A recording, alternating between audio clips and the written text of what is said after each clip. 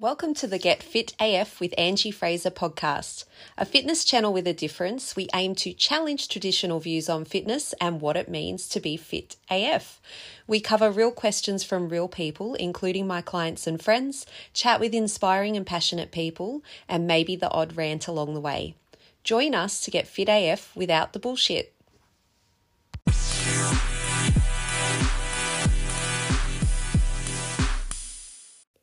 The tendency for an all or nothing mentality. It's human nature. I've seen it time and time again in my 6 years working with clients. The all or nothing mentality. If I can't do all the exercise, then I might as well do none. If I can't eat perfectly, I might as well do the complete opposite. If I'm injured and can't do my usual plan, I might as well stop altogether.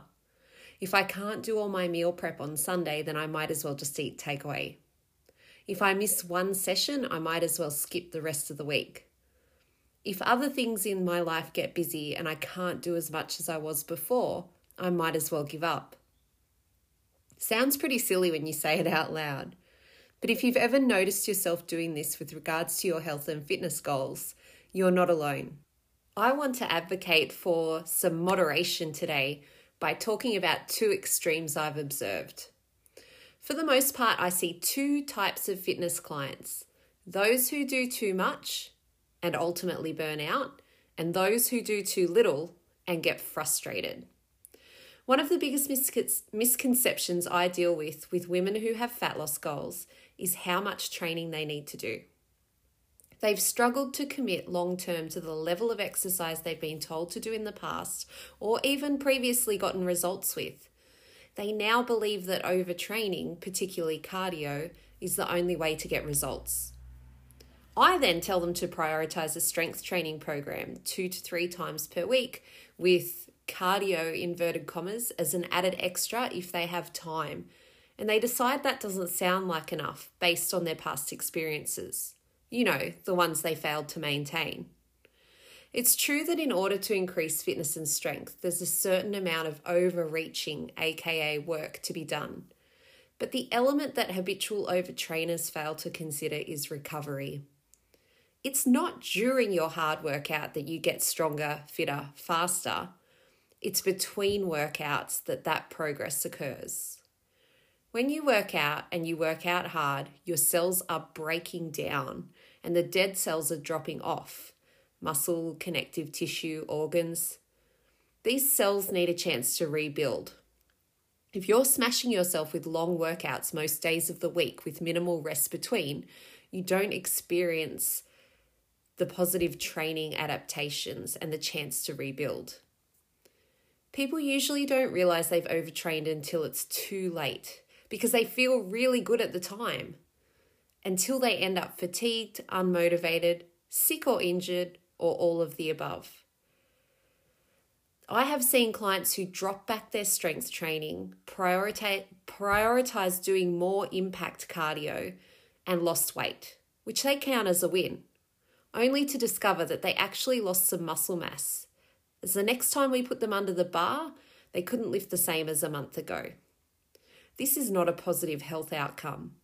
The literature clearly supports the link between long-term health and higher levels of muscle mass or lean tissue. Worst case scenario is women who habitually overtrain and undereat can suffer from low energy availability, resulting in a disrupted menstrual cycle, absence of period, and ultimately loss of bone density. Enough of the scary stuff. The other side of the coin is people not doing enough consistent training to get results. Every week, some people seem to have a reason or multiple reasons to put their stated goals on hold, not show up, and they declare they'll start again next week when things settle down. Things never settle down. This is not a no time for fitness problem. It's a time management and prioritization problem. Does that mean your goals aren't achievable? Not at all. It means setting realistic targets for what sessions you can do, and structuring your sessions for maximum impact during the small amounts of time you may have available to train each week. Some training is better than none, but the key becomes the what when you can't just throw hours of exercise at your goals and hope for the best. This means looking at the intensity and exercise selection particularly. This will differ from person to person, depending on their current level of fitness and skills, ranging from big effective bodyweight exercises such as what we see in MetaFit, to metabolic resistance circuits like MetaPower, to progressing to barbell training where we can produce the desired effect in less hours per week under the bar. There's a range of training volume required per muscle group per week that is shown to get best results in beginner, intermediate, and advanced trainers. I structure my clients' training plans on an individual basis to account for this, taking into account the time available to train and their training experience. Even if they can only attend 2 sessions per week, we can build that into their plan. The problem is, train sporadically or keep missing sessions and your body simply isn't getting the work required to see results. This isn't a how many calories did you burn each week scenario. This is a muscle growth and strength-based scenario. And yes, this applies to those of you who want to be toned. From a beginner level, I see best results from 1 strength-based session and 2 HIIT sessions consistently over a period of 6 to 8 weeks. Progressing on from that, we'd look at increasing training volume to look something like 2 strength sessions, 1 to 2 HIIT sessions, time permitting, with recovery between.